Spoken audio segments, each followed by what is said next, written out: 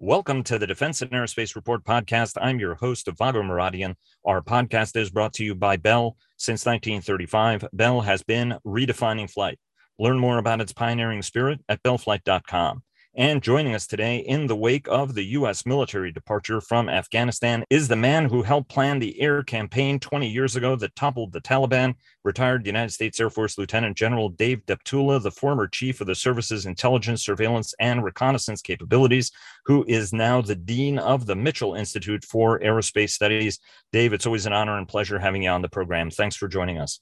Hey, you bet, Vago. It's great to be here again and chat about some of these important topics. An absolute pleasure. And before we get started, our global coverage is sponsored by Leonardo DRS. Northrop Grumman sponsors our weekly cyber report and our cyber coverage overall. General Atomics Aeronautical Systems sponsors our coverage of strategy, and our naval coverage is sponsored by Fincantieri Marinette Marine, and Huntington Ingalls Industries and General Electric Marine sponsored our coverage of the Navy League's recent Sea Airspace Conference and trade show. Dave, this campaign started with Air Power working with U.S. special operators and the Northern Alliance to collapse the Taliban regime weeks after 9/11. This phase of it ended with the largest and fastest air evacuation in history, and it's going to continue, as the president has said, with over-the-horizon capabilities. You were the general officer who was in charge of just advancing, developing the analytic as well as the collection capabilities of the service. Talk to us a little bit about how the United States needs to use over-the-horizon capabilities and how effective they will be to keep terror groups from regrouping in Afghanistan and using it as a safe haven from which to attack the United States and its allies. Well, thanks, Vago, for the opportunity to chat on that. First, I am kind of flabbergasted and amazed that the military, dominated by ground force leadership, has come up with another euphemism for what is actually air and space power, over-the-horizon forces. Come on, give me a break. This is air power that we're talking about. Now, with respect to the way ahead in Afghanistan, I think it's important to strip away the political rhetoric and acknowledge that the president did not end the war. He just changed the character of it in Afghanistan by pulling out U.S. presence on the ground. Counterterrorism operations, as you mentioned or allude to in your question, they're going to continue. And what I would tell you is that our actions are going to be driven by the degree to which the terrorist threats to the U.S. evolve. If they grow, as many people think they will in that part of the world, then you're going to see a corresponding growth in the degree of intelligence, surveillance, and reconnaissance overwatch and possible lethal action taken by air operations over that country, like we saw over the past week with the MQ-9 Reaper drone attacks against key terrorist elements. If terrorist threats in Afghanistan decrease, then aerospace operations are still going to be used to monitor and control to the degree necessary the terrorist risk in the region to the U.S. But aerospace power is the key U.S. asymmetric advantage in the counterterrorism fight because it allows us to project power without the vulnerability of land forces or boots on the ground. Air and space operations are the optimal way to accomplish monitoring and then controlling of any terrorist threat to the U.S. Now, at some point, and in some circumstances, small numbers of special operations forces may be involved depending upon the circumstances and if their insertion is absolutely required. Of course, the only way they can get into Afghanistan is by airlift, which is another form of air power that, as you mentioned, we've seen a lot in the news recently. But ultimately, we may go back to the equation that worked so well in those opening months of enduring freedom, and that's air power in conjunction with small elements of special ops forces to control the terrorist threat to the U.S. I'd like to remind your audience that we already do this with little fanfare in other parts of the world. Right. Again, what's ended here is a continuous U.S. ground force presence, and frankly, that was long overdue. Let me take you to the question of, as you said, the insertion of soft troops as needed. There are those who say that there is no way to fight a complex operation like this without having American boots on the ground. How do you respond to those who say that? Because it is becoming increasingly clear that at some point the United States is more likely than not to work with the Taliban to address what is a common foe.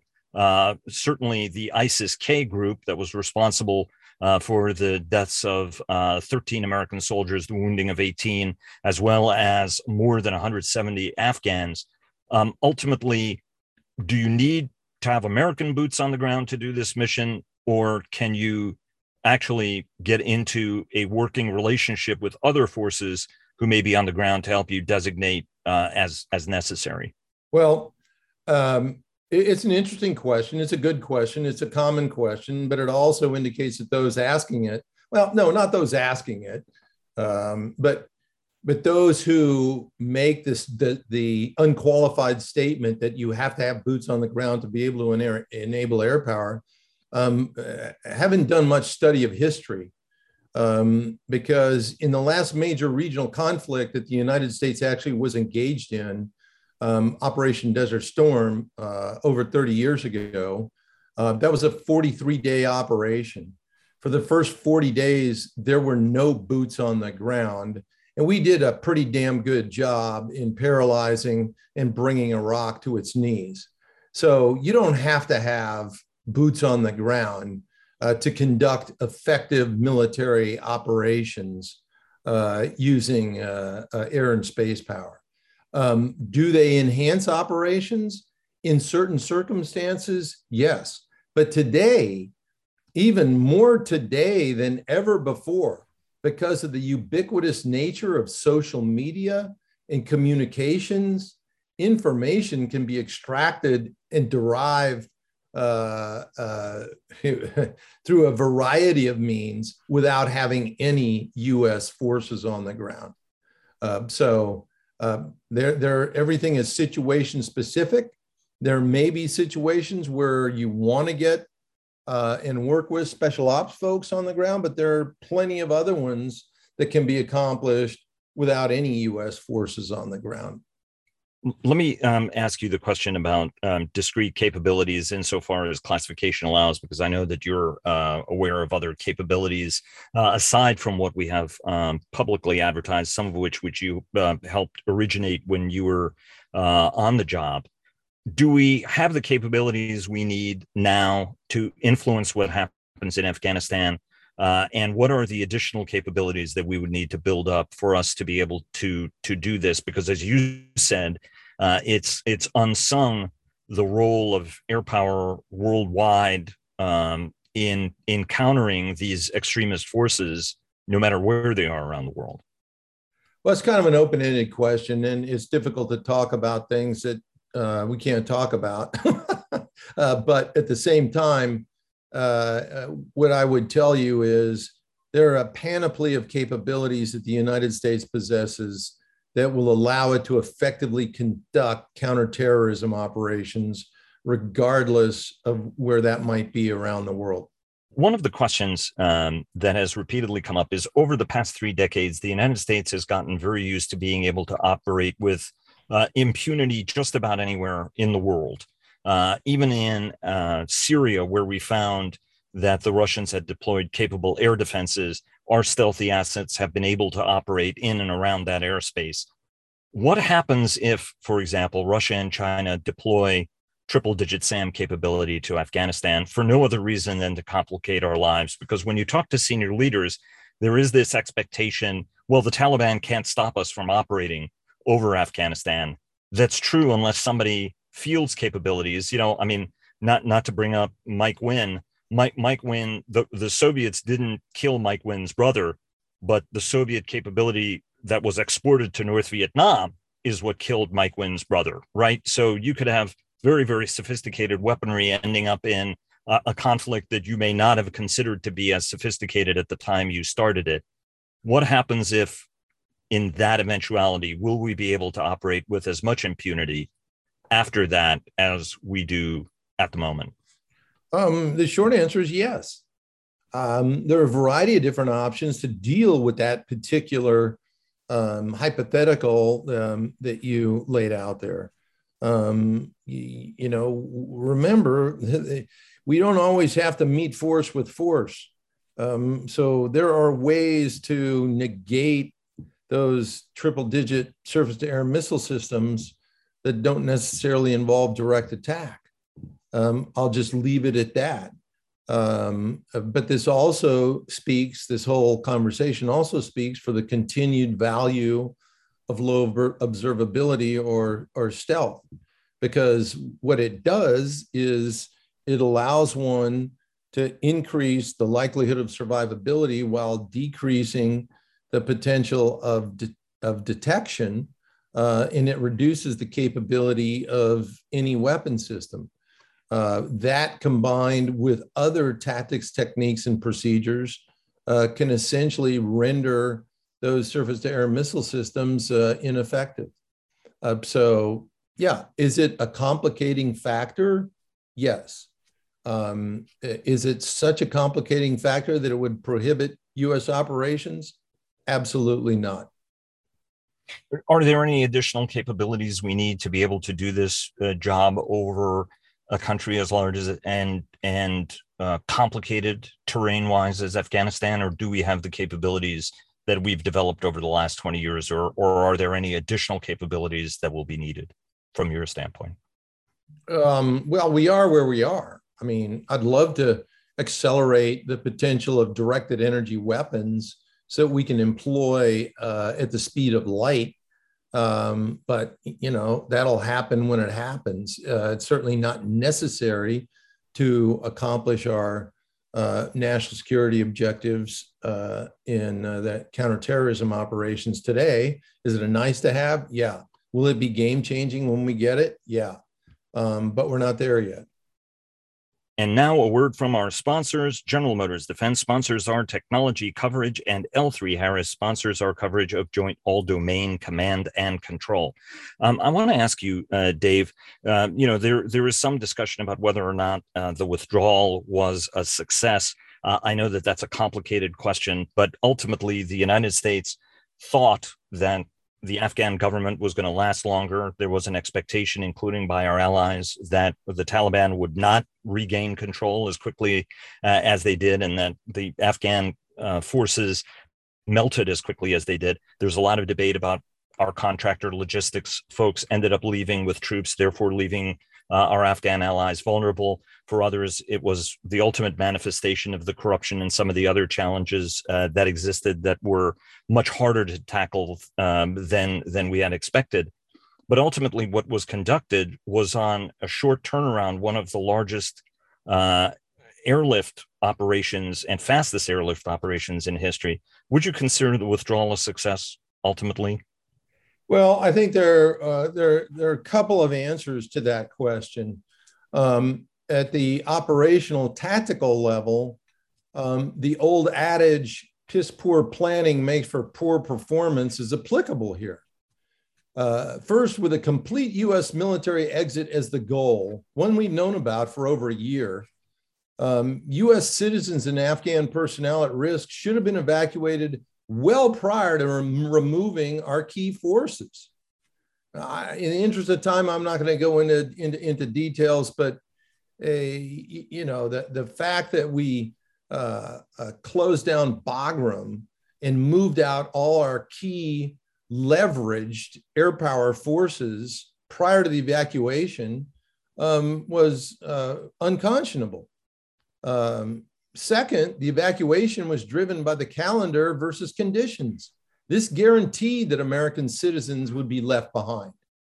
Military action should be conditions-based and should not be driven by arbitrary timelines, and certainly not timelines driven by political opportunism. I could go on, but you get the message. Now, CENTCOM had 20 years to develop a sound evacuation plan, but clearly it didn't. Now, on a positive note, the military airlift operations were absolutely magnificent and were the only reason over 122,000 people were evacuated. So it's important for folks to understand that air power is not just a clenched fist, but can also be a helping hand. And it certainly proved itself in that regard in this operation. I should point out, right, General McKenzie has said that there was a withdrawal plan, and that ultimately the president has said that the August 31 date was the only reason why American forces were not being shot at, and agreed to that date to as part of the withdrawal agreement that President Trump struck in February 2020, and I believe May 1 was the exit date there. We can have a long discussion on that, Vago, but I don't buy into the fact that that the current president had to stick with what the previous president wanted to do. He hasn't done that in many other things. He didn't have to do it here, which goes back to my point on situations like this need to be conditions driven, not calendar driven. And I think that's an important lesson learned here. One of the things that the president has said is that we should not be engaging in these complicated, open-ended, poorly defined missions. We should have objectives in mind, exit criteria in mind, and not be doing nation building, which we have seen time and again is something problematic, and we as a nation have somewhat less patience for ultimately. What are the lessons from Afghanistan, from Iraq? We had Dr. Stacey Pettyjohn and Becca Wasser from the Center for a New American Security on last week, talking about the lessons from the Gulf War today, as well as the lessons from Inherent Resolve, the mission in Syria. From your standpoint, as somebody who has been directly involved as either a planner, a shaper, an influencer, and an advisor of every air campaign since 1990, what are the key lessons from the air operations we've been conducting over the past 20 years, 30 years, really, that are applicable to deterring other great powers, which is the phase that we are now more actively going to be focused on? Well, it's a wonderful question. I'd like to up it up. I'd like to take it up a notch in terms of not just lessons learned from the air power perspective, but from military engagements writ large. And here's something that I think the president got right. And that is, and this is the biggest lesson that I think has come out of this recent endeavor. And it's one that's applicable. It goes all the way back to Desert Storm. And it's a strategic level lesson. And it's perhaps the most important, that being that critical US security objectives must be clearly identified, adhered to, and when accomplished, appropriate action taken. Now, let me get down into a little bit more detail and address what happened in Afghanistan. We met our critical US national security interests in Afghanistan by the end of December 2001. There were three: the removal of the Taliban from power, assisting a new government to protect our interests in the Afghan people, and the last one, eliminating the Al-Qaeda terrorist training camps in Afghanistan. As you alluded to, thanks to the measured application of air power in conjunction with a light footprint of special ops, both partnering with indigenous forces on the ground, we accomplished these objectives in 3 short months. So the trillion-dollar question is, why did the US not declare victory then and there? Now, I tell you, there are several answers to that. The biggest one being that the dogma of ground-centric joint doctrine inhibited the realization that our objectives had been achieved. The Central Command leadership at that time, December 2001, had not even completed the deployment planning of phase 3 of the supposed joint playbook, known as decisive operations, that is nothing more than a euphemism for introducing a large ground force. What actually happened is after large numbers of US and coalition ground forces got in place, they found out that, okay, Taliban's out of power, Al-Qaeda in Afghanistan has been negated, and a friendly government was in power. So they looked around for a mission, and it became winning hearts and minds. Now, I'm here to tell you, Vago, Neutering al-Qaeda and eliminating Afghanistan as an al-Qaeda sanctuary were critical U.S. security objectives, but attempting to turn Afghanistan into a modern Jeffersonian democracy was not. So when we shifted from a strategy of counterterrorism to one of counterinsurgency, we shifted from a set of strategic objectives that were vital to the U.S. to a new set of objectives that were not. So at the time, early to mid 2002, we should have said, hey, we're out of here. See you later. Have a nice life. But if you do it again, we'll be back. Instead, we poured hundreds of thousands of ground forces into Afghanistan over the next 2 decades after these vital security objectives were realized. So this mission creep's not going to be easy to admit, but it's absolutely necessary to recognize if we're going to avoid similar outcomes in the future. And it also highlights the failure of the ground-centric nation-building via land occupation strategy embraced by Central Command and perpetuated by 4 presidents and 20 years of U.S. military joint staff dominated by land warfare officers who did not learn the lessons of Vietnam. So how do we look? So what are the lessons from an air power perspective from the kind of operations we've been doing? Because there is a sense that we have been operating over uncontested airspace. What are the elements that, from your perspective, what are the things that we learned over the last 20 or 30 years that are applicable to deterring China and Russia? And then I have a follow-up question before we wrap. Well, what deters China and Russia is that leadership, strong leadership matters.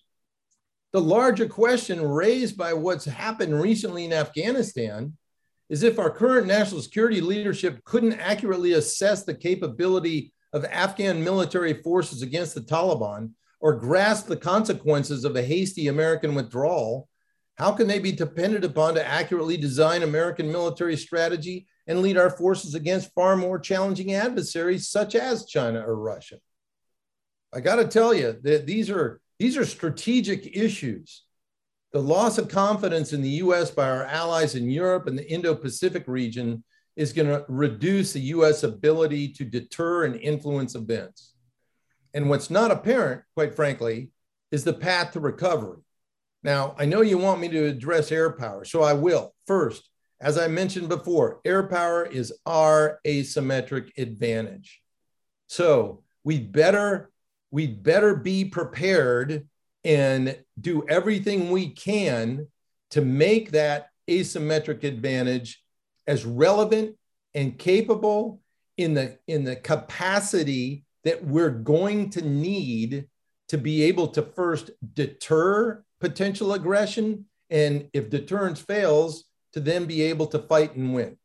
And today we have the smallest, oldest, and least ready Air Force in the history of the nation. That needs to be, focus area number one. And if you listen to, or if you, well, let me just say, the takeaway from what's going on right now inside the Pentagon is that the planning guidance that has been given to the services is very specific on understanding and embracing the necessity of strong air and space power forces. But if you take a look at the fiscal direction, it doesn't equate to what's in the planning guidance. And so, it comes down to being able to modernize what's become our geriatric Air Force so that we can deter and, if necessary, defeat peer adversaries and stamp out adventurism and aggression where it's necessary around the world. Secretary Kendall has been talking about the need to improve Air Force capabilities with a sense of great urgency in order to continue deterring China and Russia. And there is evidence that he is working hard to that end. Obviously, General Brown and his team have been working in that direction as well. From your standpoint, is he on the right track? And what else does the United States Air Force have to do in the wake of this mission to re-gear the way it needs to re-gear for those kind of peer adversaries? Secretary Kendall's on the right path, and Chief Brown is on the right path. And what you just reiterated, or what you just asked me to repeat, is what I just told you. The Air Force is underfunded. It's under-resourced. It's too small. It's too old, and it's too unready to meet the demands of the national security strategy. Just a couple of years ago, the Congress directed the Air Force to conduct a study which asked it to, hey, what is it that you actually, what kind of force structure and elements do you need to meet the needs of the current national defense strategy? And they came up with 386 operational squadrons. That was both air and space forces. Well, that's about 24% larger, more force than we currently have. And it doesn't even address the age issue. You know, I was about to say that, you know, our average fighter is 30 years old. The youngest right. B-52 is 58 years old. I mean, come on.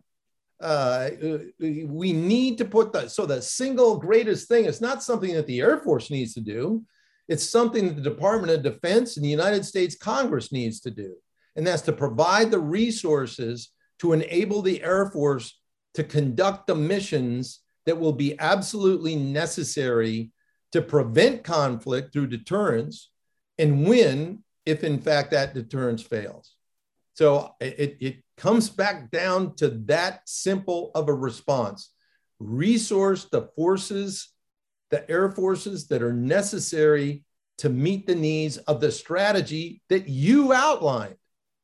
You're going to join us in a couple of weeks, because obviously the Air Force Association is going to be soon hosting its airspace cyber conference in person this time at National Harbor, and I know everybody is very excited to be there in person to see friends that they haven't seen in quite a long time. Let me ask you one last question briefly. You were the Chief of Air Force Intelligence, Dave. Why is it that we are as strategically surprised as often as we are surprised? 9/11 happened in part because we didn't see something that was very obvious that was metastasizing in front of us. The dots were there. We weren't connecting them. There are those who argue that one of the reasons we went to Iraq was a fear that we weren't connecting dots, so we may have overreacted in doing that mission, right? We became so convinced of Iraq's WMD capabilities that we moved in there because we were afraid that the next 9/11 would be with WMD.